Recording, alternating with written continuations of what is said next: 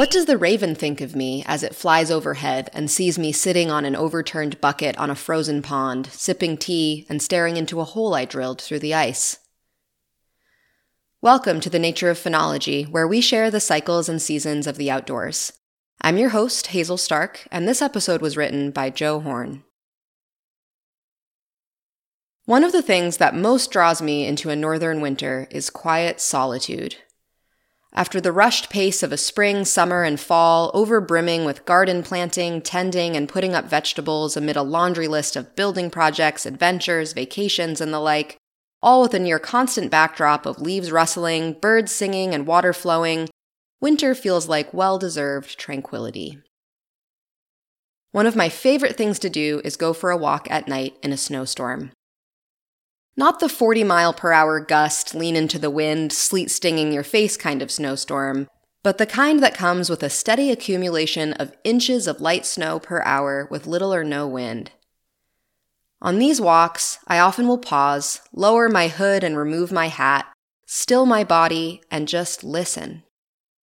At first, all seems quiet, but then as I get used to the cacophony of silence, my ears begin detecting the almost imperceptible sound of snowflakes alighting on snowflakes.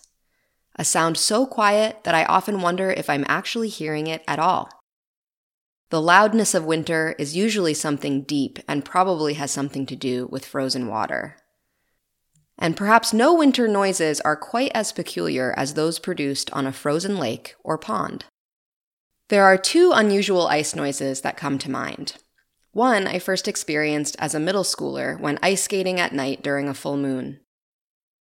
The ice made deep groans and growls across the lake that both sounded like they were coming from all around me and from within me. The second peculiar sound I first encountered when going on an early winter hike by a freshly frozen pond. I wanted to check the ice thickness and looked around for a rock, but only found a red oak acorn. I tossed the acorn onto the ice and it made a fantastic alien noise as it bounced across the frozen surface.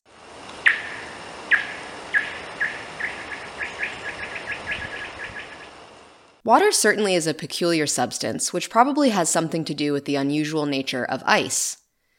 Due to the bent shape of the molecules, picture Mickey Mouse's head with 2 hydrogen ears and 1 oxygen face, there is a slight electrical charge which causes all the molecules to align in a particular way when water changes phase from liquid to solid ice, not only creating crystals, but creating a crystalline matrix which is actually less dense than liquid water. A highly unusual property, and the one that is responsible for why ponds freeze from the top down and make the noises they do. So let's understand these two ice noises, which actually go hand in hand. The layer of ice across a frozen pond essentially acts like the taut skin of a drumhead, allowing sounds to reverberate through and across it. In the case of the acorn making otherworldly noises as it bounced across the thin ice, the acorn was acting like a drumstick, and the frozen pond reverberated and amplified that sound.